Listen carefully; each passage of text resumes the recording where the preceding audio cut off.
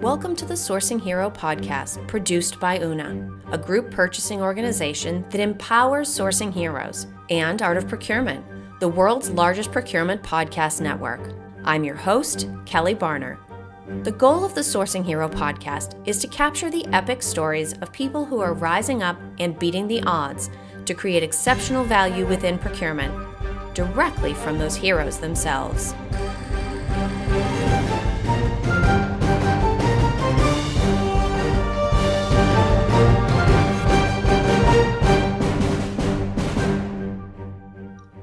Today, my guest here on the Sourcing Hero podcast is Simon Horton. Simon is the founder of Negotiation Mastery, where he provides negotiating, training, and coaching for banks, law firms, global blue chip companies, and even hostage negotiators. He has written several books, including his latest title, just released this past spring, called Change Their Mind: 6 Steps to Persuade Anyone, Anytime. So, hi, Simon. Thank you so much for being here with me today. Hi, Kelly. My pleasure. So I shared a little bit of high-level background in my intro, but what else is important for people to know about your professional journey to this point? No, that was a very good intro. Thank you very much for that. One not professional thing is that actually I think it might be useful for the audience to know that actually I'm just recovering from COVID. So if I do burst into a horrible coughing fit and die mid-sentence, the audience will know why now.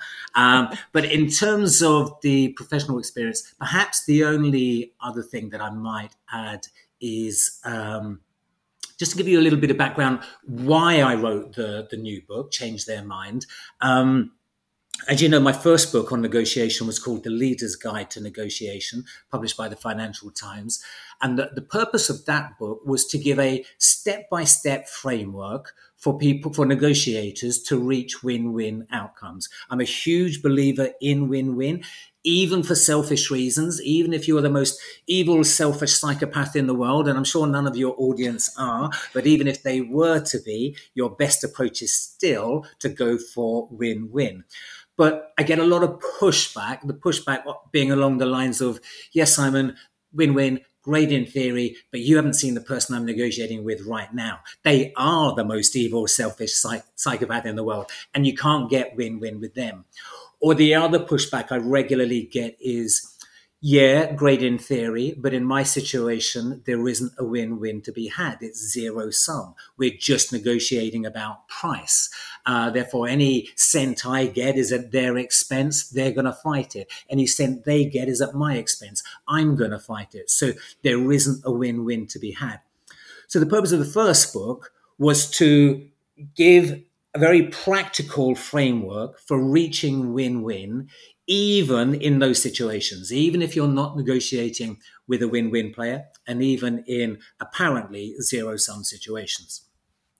But I would still get pushback with people coming up with all kinds of extreme situations. But what about in this situation? And what about in this situation? Situations that were never going to happen in real life, but that was what they were worried about. So for the second book, Change Their Mind, excuse me, I decided, okay, let's find out the extreme situations. And so what I decided to do was interview people who negotiated and persuaded successfully, even in such extreme situations. So in other words, hostage negotiators. I interviewed hostage negotiators. I interviewed people who negotiated peace treaties. I interviewed interrogators. I interviewed billionaires. I interviewed people who could persuade across the political divide. So the Republican voter who could persuade the Democrat voter, or vice versa. The vaxxer who could persuade the anti-vaxxer, or vice versa. These are really difficult conversations to have. How can you have those successfully? And so this book, Change Their Mind, is really about, okay, well, what works in the real extreme situations, kind of the hardest kind of negotiations and persuasion situations out there. Well, and perhaps I'm applying my own perspective on this, but having read through, and thank you for the early copy, one of the perks of speaking to folks about their books, I get an early peek inside these covers. I got the impression that the vast majority of us in the real world are not naturally great at persuading. I certainly don't feel great at persuading. I don't know if that's a sort of a valid approach to come to it from, but are most of us not naturally good at persuading? And if that is in fact true, why do you think that is?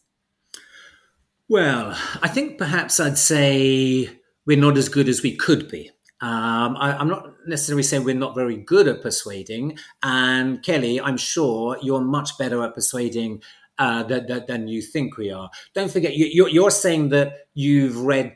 You're coming to that conclusion partly after reading this book, and don't forget that this book is about those extreme situations. But at the same time, I think you do make a good point that we could all be much better at persuading. And often it's those people who say they're not very good, I actually think are often better than they think they are. And it's those people who say that they are very good that I think, I'm not sure I trust that quite so much, kind of thing. And why? I think it's because we assume the world sees the situation, we assume that everybody else sees the world the same way that we do. So the logic in whatever situation it is, the logic that persuaded us, we think will persuade them too. And that's what we bring to the conversation. But it doesn't, because they're very different. We came to our logic because we are a certain type of person. We have a certain perspective on that situation. We bring a certain history to it. We've got our set of values. We've got our personality type, etc., that we bring to the situation. And so a particular logic works to persuade us in that situation. But the other person that we're trying to persuade now, they're a very different person. They've got a very different perspective. They bring a very different history to it. They've got a very different set of drivers, a different set of criteria they're looking for, different set of values they're considering, etc. So the logic that persuaded us isn't going to be the logic that persuades them. So if we want to get better, we need to take time to think about it from their perspective. What is the logic that will persuade them, which might be quite different to the logic that persuaded us? And it's interesting. I was thinking as you were talking, I suppose I should give myself some credit because I did persuade you to come on this podcast. Exactly. You're a master persuader. I may have not have realized I was persuading. But here's the other thing, and this is something that even as someone who does not consider myself a persuasive person, really connected with me. You know, when we think about persuasion, I think of that as an action, and it might be we persuade by talking, we persuade by writing, we persuade by demonstrating. All of those are active things. But you also talk about the importance of listening, which while outwardly is a passive activity, it's actually an incredibly important part of the journey. What role do active listening skills play in the act of persuasion? Listening is massive, absolutely massive. I mean, to give you an example of how massively important it is, the hostage negotiation model, which is a very successful model, again, working in extreme circumstances, the fundamental building block of that model is listening.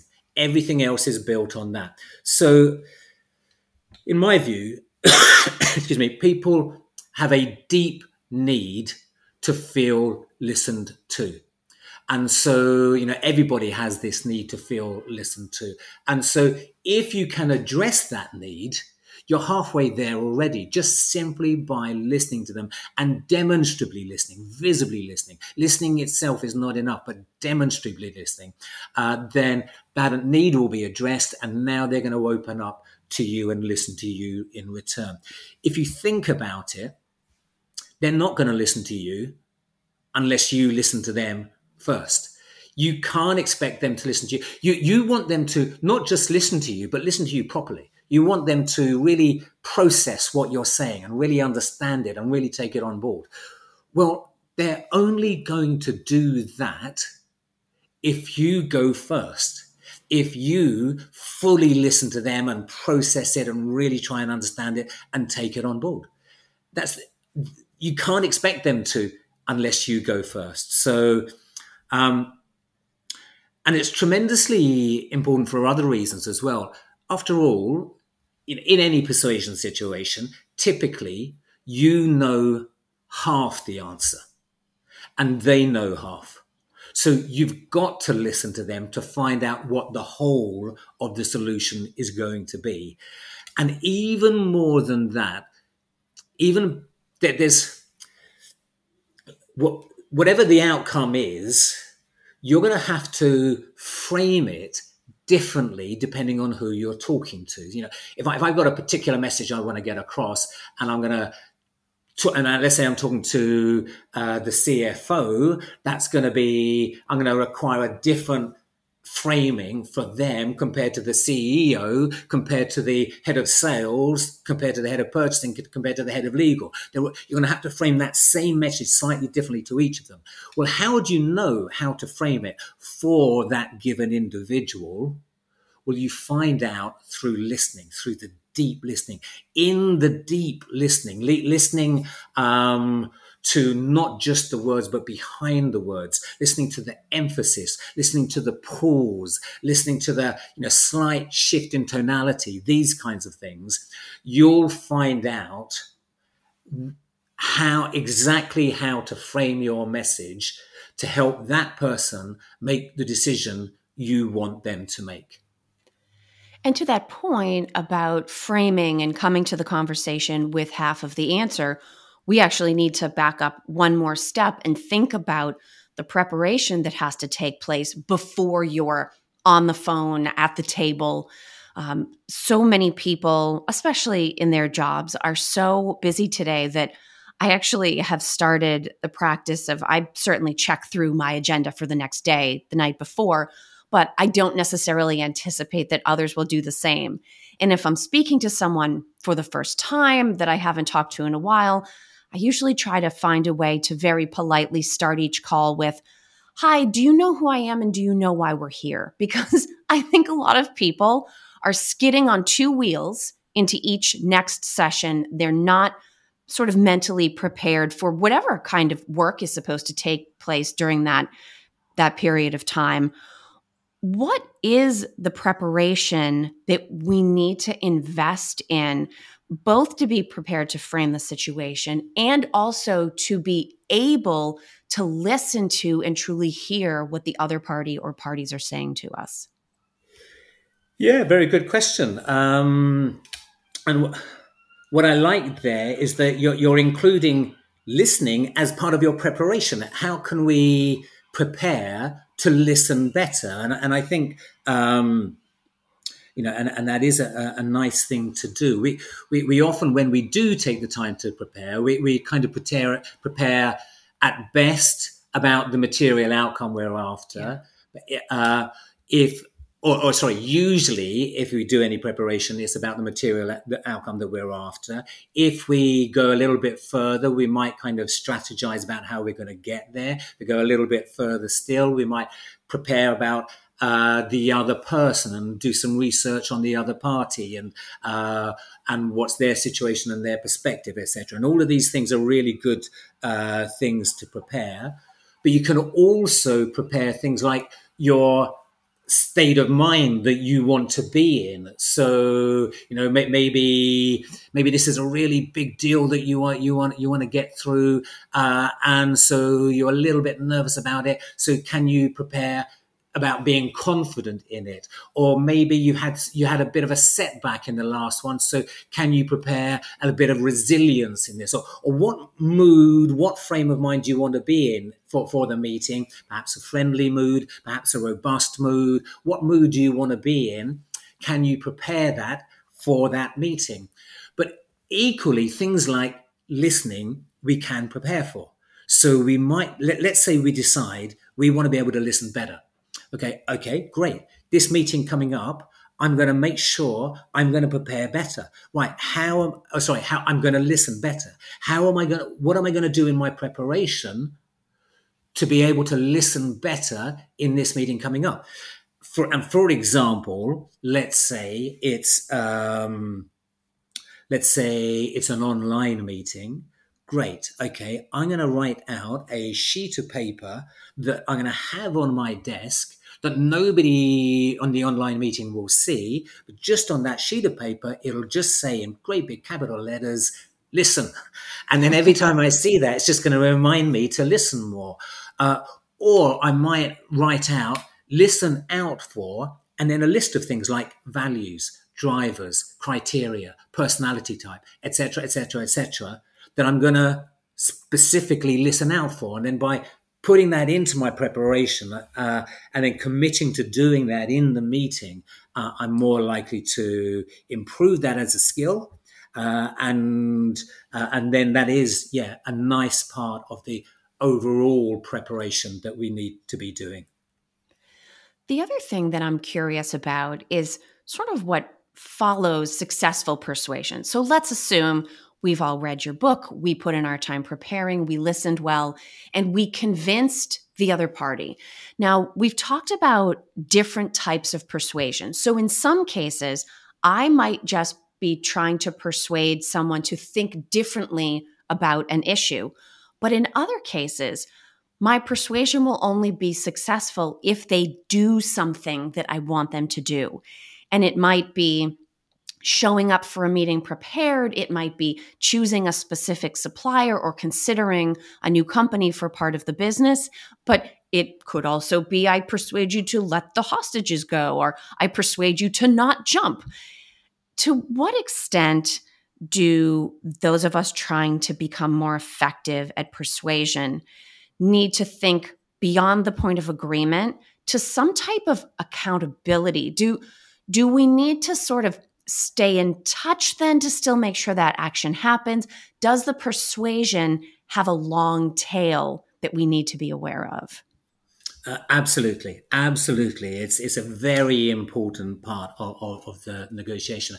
I often start my courses by going through kind of different phases of the negotiation, from the preparation to the opening, the exploring, problem solving, closing, and then the implementation. And I asked the delegates, which is the most important stage? And the answer is the implementation.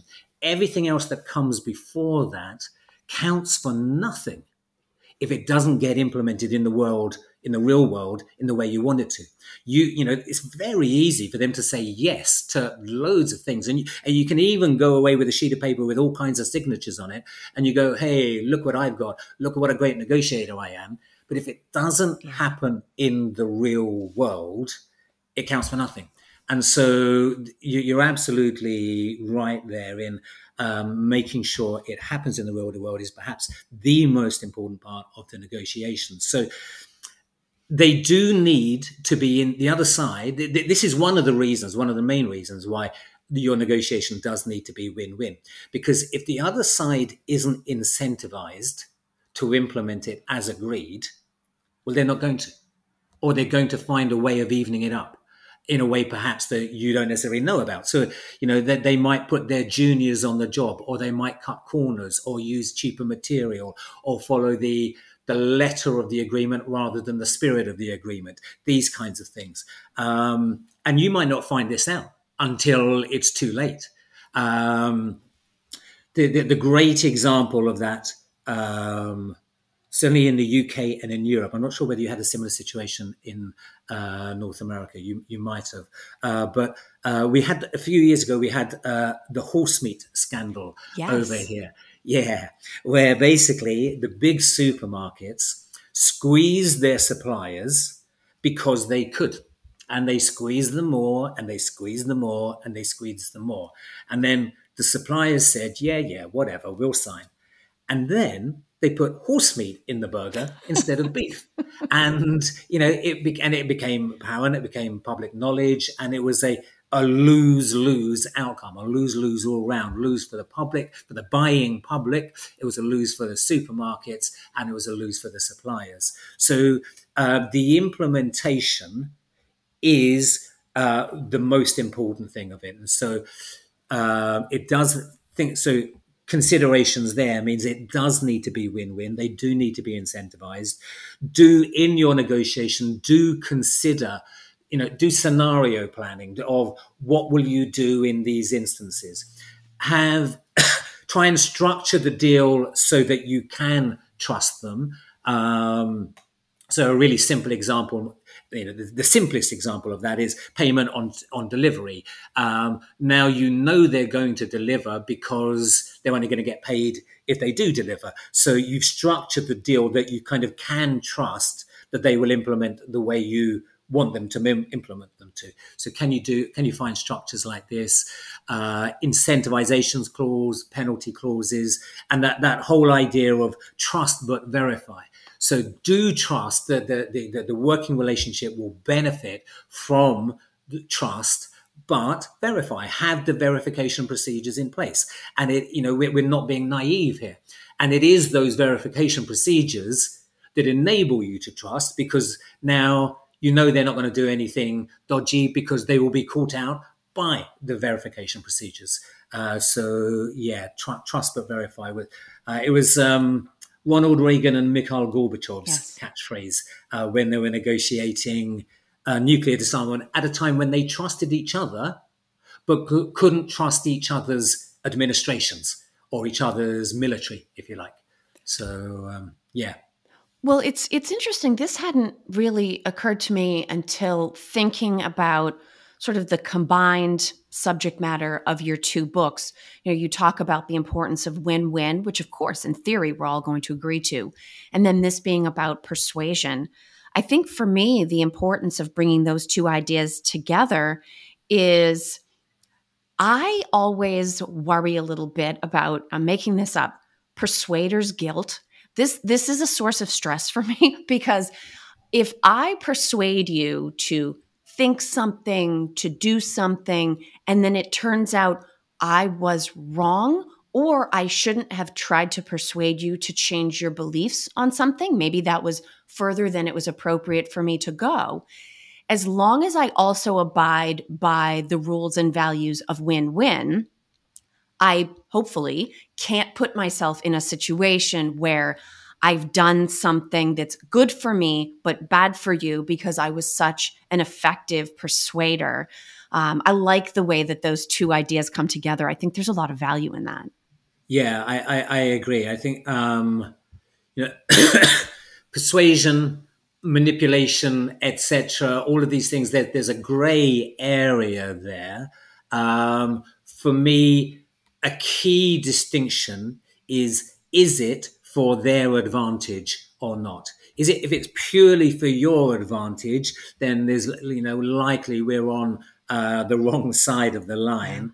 But if we're considering their advantage and helping them get their win as well, and if we are being open, and not opaque, we're not lying, we're not doing any trickery, we're not holding things back, we're being as open as possible, and we're allowing them to say no. We're not forcing them into a corner or anything like that. We're giving them a route out. Then I think that will help in terms of that dilemma that you mentioned. Yeah. Now, Simon, you've been an absolute champ. I appreciate you going through with this interview, despite the fact that you're fresh off COVID.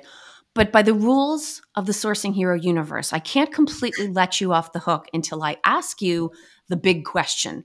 And this is sort of like podcast hazing. This is the question that everyone who joins me here shares their perspective on. And you have a choice. And as you think about your answer, we can even broaden this a little further. Usually I will say to people, what does the idea of a sourcing hero mean to you? Or what does heroism mean in a business context? But given your time with diplomatic negotiators, hostage negotiators, people in very different walks of life that nonetheless have experiences and skills that are valuable in a corporate setting. We can make this as broadly as you like. But I would like to hear about your thoughts on the idea of heroism. Yeah, and what a question! What a question! We need more heroes. We need more heroes. So it's great that you raise this at the end of every podcast. For me, heroism is about doing the right thing when it is difficult, when it requires bravery, when it is perhaps scary, when perhaps other people are saying, no, no, no, it's the wrong thing, but you have a strong belief that actually, no, this is the right thing. So I'm happy to answer it in a sourcing context, because in a way it's the same as in a broader context, but just apply to this context. And it's, for me, a sourcing hero is somebody who looks for the win-win, who, we are told in business, we've got to squeeze them down, we've got to squeeze them for as much as we can. And I just don't think that that's a good approach overall. But even for selfish reasons, it's a really short-sighted approach. And I think the sourcing hero goes the opposite. They invest in their suppliers. They help their suppliers be as good a supplier as they possibly can be. If you're a car manufacturer, for example, the quality of the car that you sell is a function of the component parts that it's made up of. So in other words, you want all of those component parts from those suppliers to be as good component parts as possible. So in the negotiation, you want to help the supplier get as good outcome for them, not at your expense, because these things aren't zero sum. That it's, in fact, you will get a better outcome if they get a better outcome. And I'll give you an example of that. One of the people I interviewed in the book was a billionaire. Now, this chap was tremendously impressive, as you might expect. He's very intelligent, very charismatic, very ambitious. All of which you might expect. What was especially striking about this person was how ambitious he was for the other person. He was super ambitious for the other party in the negotiation. They'd be saying, "Oh, we'd like to get X," and he'd look at it and he'd think and go, "No, no, no, no. We can get you much more than that." And he'd be negotiating them up rather than down. The point being that they would then go, "Oh, that's really interesting. Yeah, I hadn't seen it like that way. Oh, great." And now they were fully inspired to work really hard and bring all of their energies to getting this ambitious outcome for them that was going to help him get his ambitious outcome. So now all of the energies were working together towards getting an ambitious outcome for everybody. So that's who my sourcing hero would be. And I think that is a position that any of us can easily aspire to want to find ourselves in, not only because it sounds like tremendous fun to be a billionaire, but because we do want to be the kind of person that invests in relationships, that wants as much for everyone involved as they can possibly get. And I would venture to guess that you and I have persuaded quite a few people to be interested in reading both of your books. I highly encourage people to read both. Where is the best place for people to go if they want to buy your titles?